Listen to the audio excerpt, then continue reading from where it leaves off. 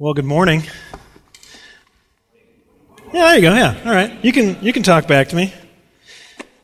My name's Steve. I'm glad that you're here with us this morning. I'm the assistant pastor, and if it's your first time visiting with us, I'd love to meet you afterwards. And you might not know, but we're in the middle of a series on Genesis.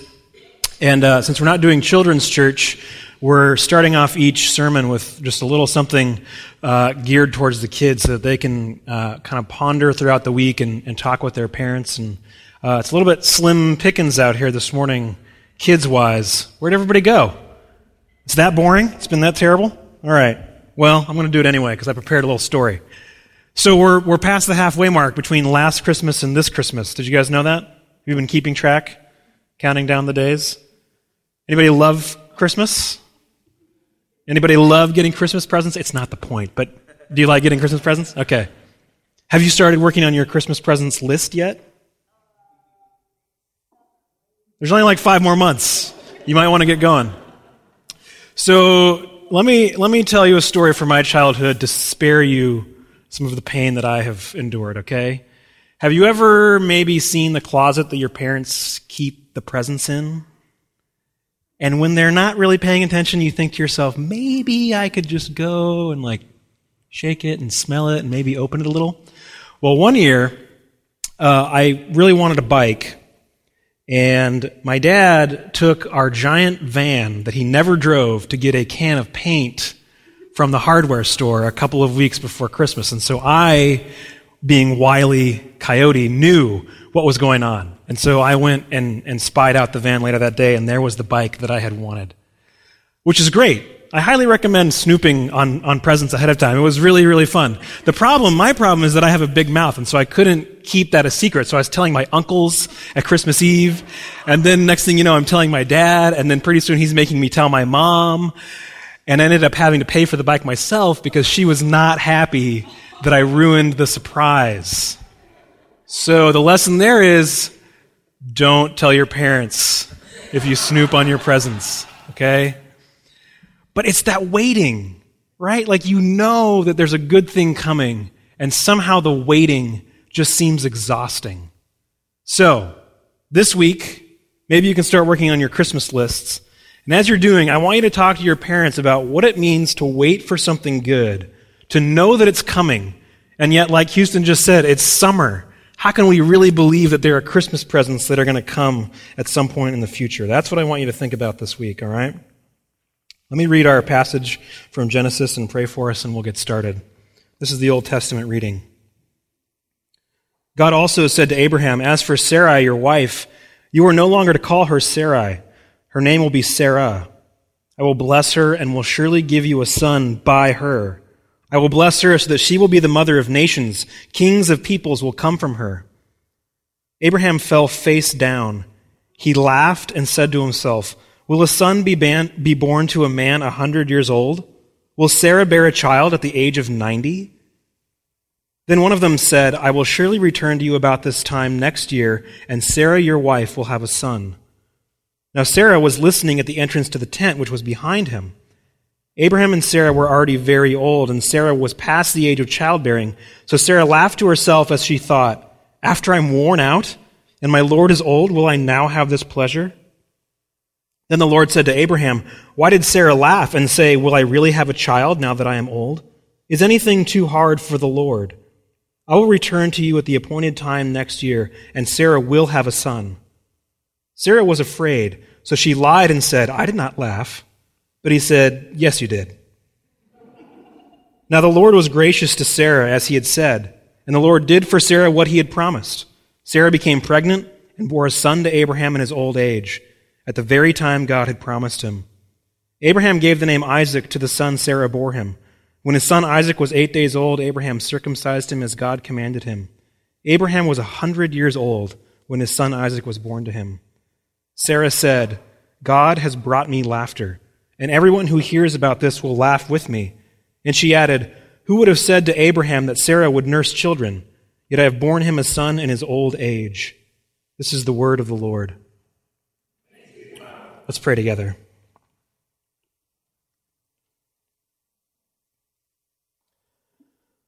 Father, as we consider what it means to have hope in the midst of hopelessness, I ask that we would be drawn near to you, that your Spirit would be given over to us, that as we come to your table later this morning, that we would be fed with Jesus, that our hearts and our souls would be warmed to him, and that even in the bleakness of this world and perhaps of our own lives, that we would have faith to trust that you are building a future in which all things will be changed. We ask this in the name of Jesus. Amen. Chris Arnade is a photographer in New York City, and he's been working on a project called The Faces of Addiction. And he basically has all but moved into the neighborhood of Hunts Point in the Bronx and has started following around and documenting the lives of the different addicts that he meets there.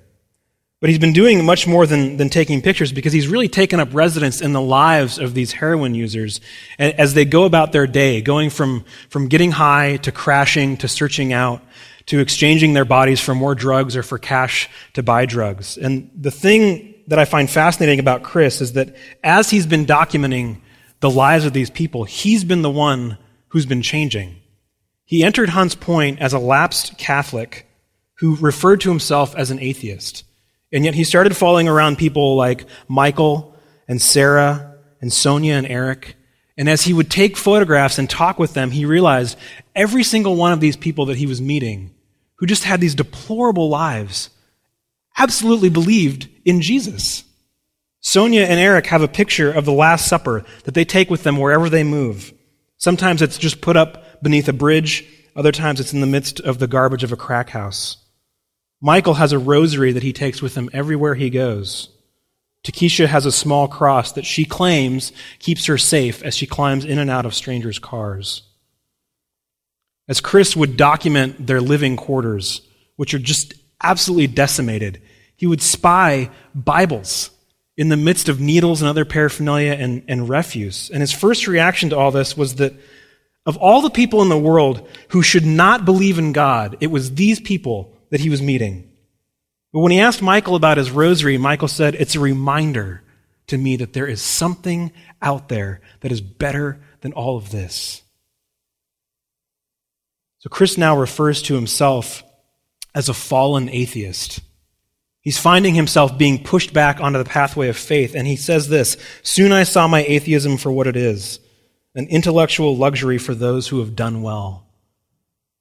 Now, whether that's an accurate sentiment or whether it's fair to level at atheism in general is not for me to say, and nor is it really the point. But what Chris is experiencing is the mysterious tension of faith and hope in the midst of hopelessness, a belief that despite all signs to the contrary, there could be something better out there. There could be an entirely different future waiting. As we continue our narrative of Abraham and Sarah, this is the place that we find them. A place of trying to cling to hope in the midst of hopelessness. And it seems like there's a good deal of laughter happening in these passages. But as we all know from experience, laughter isn't always due to happiness. There's a reason that we sometimes refer to it as cracking up. It's a complex response to what can often seem like an absurd, meaningless existence. So this morning I would like us to start with a look at laughter, then ask a crucial question, and end with the parameters of the promise.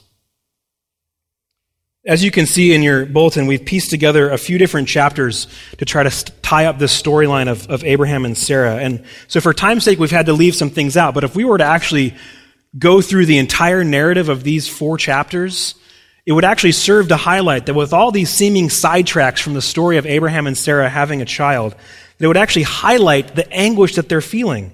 That Abraham and Sarah are in the midst of this weight that seems to just draw out eternally. Last week we saw that Abraham was done with silently following along. He had some questions for God and he needed assurances, but he had faith. And God reconfirmed the promises that he made to Abraham, that Abraham would have a son, that the land that was promised would be inherited by his descendants. And Abraham believed God. But things don't actually change. It's like the last episode of season 8 of Seinfeld. Seinfeld's back. Love Seinfeld. If you are a big fan, you already know which episode I'm talking about. It's the Summer of George. So here's George Costanza. If you've never watched the show, George Costanza is a loser's loser. The guy cannot keep a job, a woman, high hopes for the future. Everything just goes wrong for this guy. And so in the Summer of George episode, he's just been let go from the New York Yankees, which is not shocking because he thought he was going to get fired from day one. But as he's sitting there at the cafe with Jerry, he opens his mail and he says, Jerry, I got a severance check for 3 months of pay. And he's so excited, and George gets this vision of a future him that could be totally different. I'm really going to do something with these 3 months, Jerry, he says. I'm going to read a book from beginning to end, in that order. This is going to be my time to taste the fruits and let the juices drip down my chin. I proclaim this, the Summer of George. Well, what happens? He has to take some decompression time. And he ends up spending the entire summer in a reclining chair with a fridge built right into the side of it. So later in the episode, after he's atrophied from such severe inactivity, that when he slips on some stairs, he goes to the hospital and the doctor says that only with luck and an incredible amount of hard work will he be able to even walk again. And so, of course, Jerry and Kramer and Elaine just leave him in the hospital. And you can hear him murmuring at the end of the episode, this was supposed to be the Summer of George. The Summer of George. Guys, just last week, we looked at one of the most beautiful stories of faith in the Scripture. We saw how trusting God is actually the way that we are made right with God. It was as if Abraham was proclaiming, I declare this the summer of faith. But Abraham and Sarah just keep wandering through the desert. And eventually Sarah gets the crackerjack idea. We don't have it printed here in our bulletin, but in this storyline, Sarah decides, you know what, Abraham could be the father of a great nation. It's just not going to be through me. So he should go with my handmaiden. And so in this bizarre description of patriarchal culture in which the main thing, the only thing that mattered was the man having a son to carry on the family line, Abraham goes in to Sarah's handmaiden Hagar and gets her pregnant. And then God comes along and says, Abraham, I'm going to make you into a great nation. And Abraham falls on his face and he worships. And then God completely jumps the shark. He says, by the way, Sarah is the one who will give you the son that I promised. She will be the mother of nations. Kings will come from her. And Abraham falls over laughing. He's literally cracking up with what is probably a mixture of bitterness, insanity, and mockery. He's thinking, really? I'm 100 years old and she's 90. We might have missed the window on that one. Make no mistake, this is not a response of happiness and faith. It is a response of complete exhaustion with what appears to be the insanity of God. Abraham simply can't hear these kinds of promises again. He's wasted most of his life looking toward their fulfillment, and it's just not happening. 90-year-old women don't get pregnant. It's not unlikely, it's impossible. But a chapter later, as you can see, we've kind of spliced right into the middle of another story. God appears to Abraham again in a very strange story where these three men come up to Abraham's encampment and meet with him, and we're told that one of them, strangely, is a theophany. It's a revelation of God. And so here they all are eating lunch, and God says, I'm going to be back around this time next year, and Sarah will have had a son. And if this were a stage play, you can see Abraham and the three dudes over here eating lunch, and Sarah's right over here, hiding behind the tent, and she's listening. She's listening to everything that they're saying. She's being really quiet until she hears someone say, I've done it. Pigs really can fly. And then she starts laughing, and she loses it, and she thinks to herself, my situation isn't closed for the afternoon. This is over. This is closed up shop. This is the windows are boarded, the doors are bolted. Menopause has already come and gone. I can't have a child. I'm going to have a son? Ha! And so God says to Abraham, why is Sarah laughing?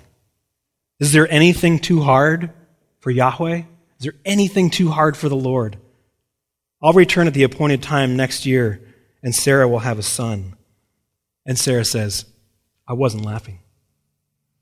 And God says, yeah, you were. I have a professor that says that story right there is how you can tell what you think about God. As you read that story, if you think that God is responding to Sarah saying, yes, you were, and he's super angry, then you know how you conceive of God. But if you can see God laughing along with Sarah, just like a parent laughs when a kid is laughing at an adult joke that they don't really get, that's how you conceive of God's happiness. You see, much like Abraham, Sarah's laughter was not actually out of joy. It was laced with bitterness and the insanity that comes after years and years of failure, because women in this culture were valued most directly by their ability to give an heir, a male heir. And as insane as that may seem to us, as horrible as that may seem to us, this was her entire identity. Everything that she had going for her was based on this. The justification for her life was that she bare a son for Abraham, and for years she hadn't been able to do it. That's not the sort of thing that you want to talk about. It's the sort of thing you want to forget. You don't want someone coming along to you and saying, oh, don't worry, things will work out. Because they don't work out. They don't work out. Postmenopausal women don't have babies. But then we get to chapter 21. And basically with no fanfare, almost no introduction at all, we're just told that the Lord was gracious to Sarah as he had said. And he did for her as he had promised. And she gets pregnant and gives Abraham a son at the very time God had promised.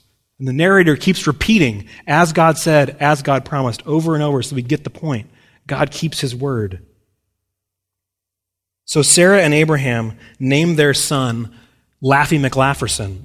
In Hebrew, it sounds like Isaac, but translated, it just means Laffy. Because Sarah says, God has brought me laughter, and everyone who hears about this, it's a rough translation, but what she's getting at is everyone who hears about this is going to laugh with me and at me and near me. Everyone's laughing. I mean, close your eyes for a second. Picture a 90-year-old woman having a child. Come on. I mean, really? What we see is that God gets the last laugh. You can open your eyes if you want. You don't have to keep picturing a 90-year-old woman having a child. And when God laughs last, he laughs best, and he doesn't keep the laughter to himself. He spreads it around, and everyone starts laughing.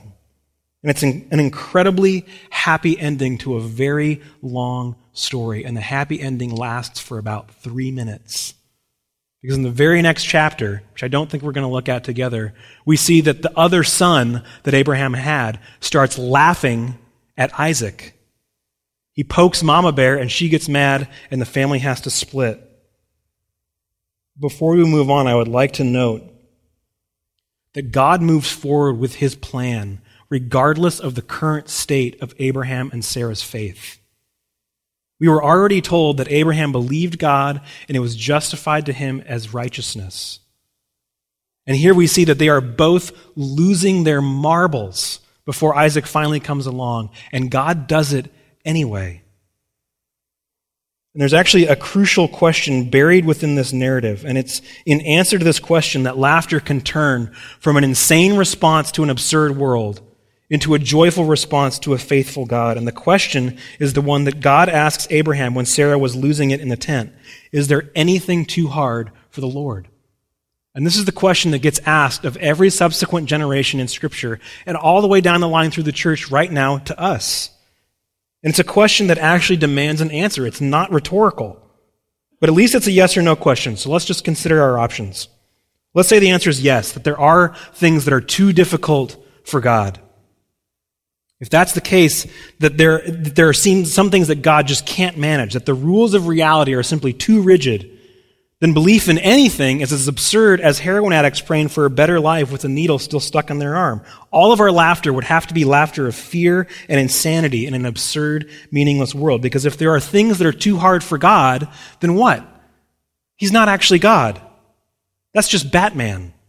It's a futile, though heroic fight against the evil of Gotham. But it's a fight that will ultimately fail because everyone in Gotham is dead and Batman can't bring people back to life. Now, it would be super adult and modern and open-minded if our narrator would just allow us to kind of make up our own mind about this question, to not stack the deck in a particular direction. But that's not the case at all. The author of Genesis has been making a very strong case from the very beginning. It's been about one thing, convincing the readers that Yahweh is God. The God who reveals himself to people like Abraham and later to his descendants is the God of the entire universe. That he has been about accomplishing his plan, and there is nothing too difficult for him to accomplish. The very first thing we found out about this God is that he created everything there is out of nothing. There was just him and non-existence until he spoke things out, and with just a word, he brings the universe to life. This isn't a guy cruising around the galaxy looking for something with potential. The God of Scripture does not deal with potential. He deals in dust, darkness, and death, and he gives children to 90-year-old women. Later on, he gives children to prostitutes, he gives them to foreigners, and maybe he gives children to virgins. Do you see that the entire storyline of Scripture is based on an impossibility? That God has a specific goal and mission in mind for his world, and yet he created willful creatures and put them at the center of that plan? How is God going to accomplish his plan when we are constantly going about our own way, oftentimes directly thwarting what he's trying to do? And frankly, look at our track record. We keep fighting for our own way, and it results in bloodshed and turmoil. And the only thing that's gotten more sophisticated with time is our weaponry. So if our answer is that there are things too difficult for God, then we can stop asking questions and just go drink ourselves silly because life is absurd. But if our answer is that God is actually God, that there is nothing too hard for him, then we've got some other questions to answer, like what in the world is going on? Why are there people still stuck in heroin addictions? Why are there child soldiers? Why is there childlessness and poverty and disease throughout the world? And frankly, why stay big picture? Some of you are asking, why can't I find a job? Or why can't my job be more meaningful? Why is my marriage falling apart? And why are the dark places of my heart in such constant disrepair? And honestly, the real question is, God, where are you? This was supposed to be the summer of faith. The summer of faith. Obviously, I'm not going to solve the problem of evil for us this morning. What I can tell you is that I think many of the things that cause us consternation, not simply because they're just horrifying, although that is reason enough, but it seems as if God has left the building when we look around the world and see so much horrible things happening and so many horrible things happening in our own lives.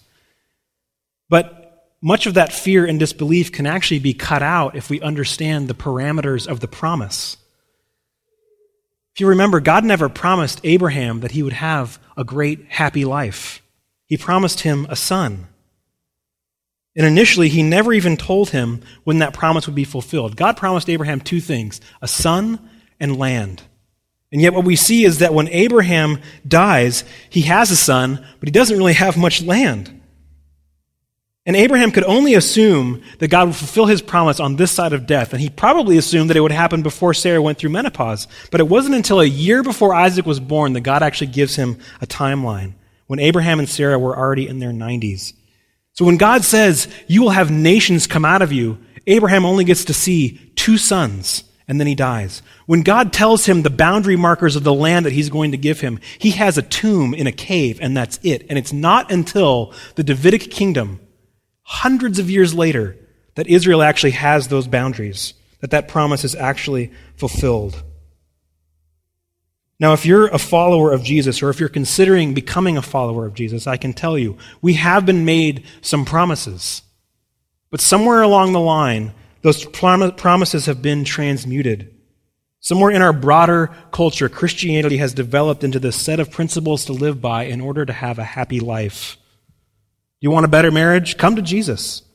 Having trouble with work? Tell it to Jesus. Are you depressed, overweight, addicted, sad, hungry? Just come to Jesus and he'll fix all of your problems.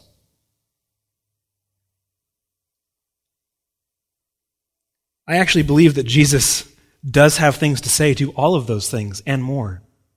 I believe that Jesus wants to come and bring healing to the broken places of our lives and our world, and that when we engage with him fully, that we will see change, that we will find flourishing in a way that we'd never thought possible. But so often, we look at what our culture tells us is a meaningful, happy life, and we say to Jesus, well, that's what I want. You promised me goodness, that's goodness, give it to me. But what really is the promise in the New Testament for followers of Jesus? Well, there's an overwhelming nexus of promises that when we kind of boil them down, they kind of pull us back and forth between 2 directions. And it goes something like this. We're all as dead as Sarah's 90-year-old womb. We're all as empty as the non-existence before creation, but through Jesus, we can be made alive. Not improved, not have our potential leverage, but actually go from death to life. And that's something that begins the moment we take hold of him in faith, the moment that we are brought into his church through baptism. But following right on the heels of that promise is the promise that persecution is coming, that suffering is interlaced with this new life in a way that really isn't undone until life might be over. This is something that we talked about a bit in our study of Luke, but I have no way to explain it other than to say, if the king of the kingdom experiences suffering and death, what more could his followers hope for? But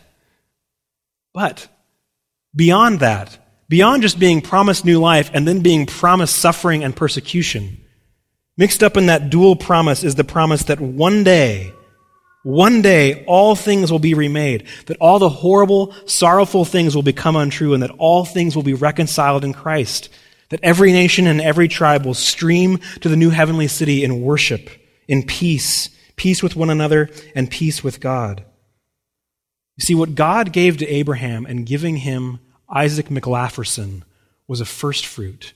And we have trouble really understanding that imagery because we no longer live in an agrarian culture. But if you've ever been to a farmer's market right at the beginning of produce season and tasted that first apple or that first tomato, and if you were a farmer, you would know that there's more coming. You could look out and see your crops and know that so much more was going to come. That's what it means to hold on to hope after you have seen God do one small thing and know that it's going to grow from there. So what we are called to as the church is to look at what God has done in Jesus.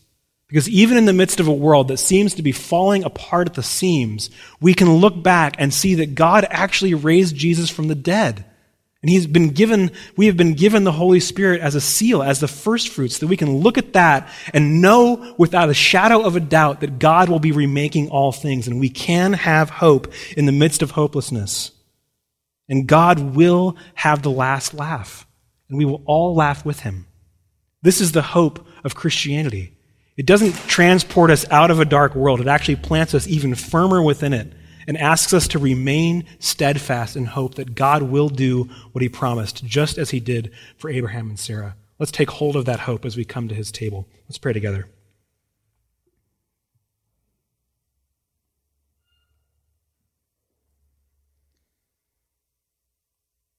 God, often the darkness of our lives is overwhelming. And it really can feel like we're cracking up when we try to imagine you setting things right. And it could be that for years we have prayed and prayed. Some of us perhaps for a child. Some of us for freedom from enslaving sins. Some of us for a spouse or a better relationship with our parents. And it never seems to happen. I ask that you would impress upon us the reality of your promise, that you are setting all things right, that we don't know when those things will finally turn the corner, but we know that we have been made right with you because of what Jesus has done for us. I ask that this would be driven home to our hearts this morning as we come to his table. We ask in his name, amen.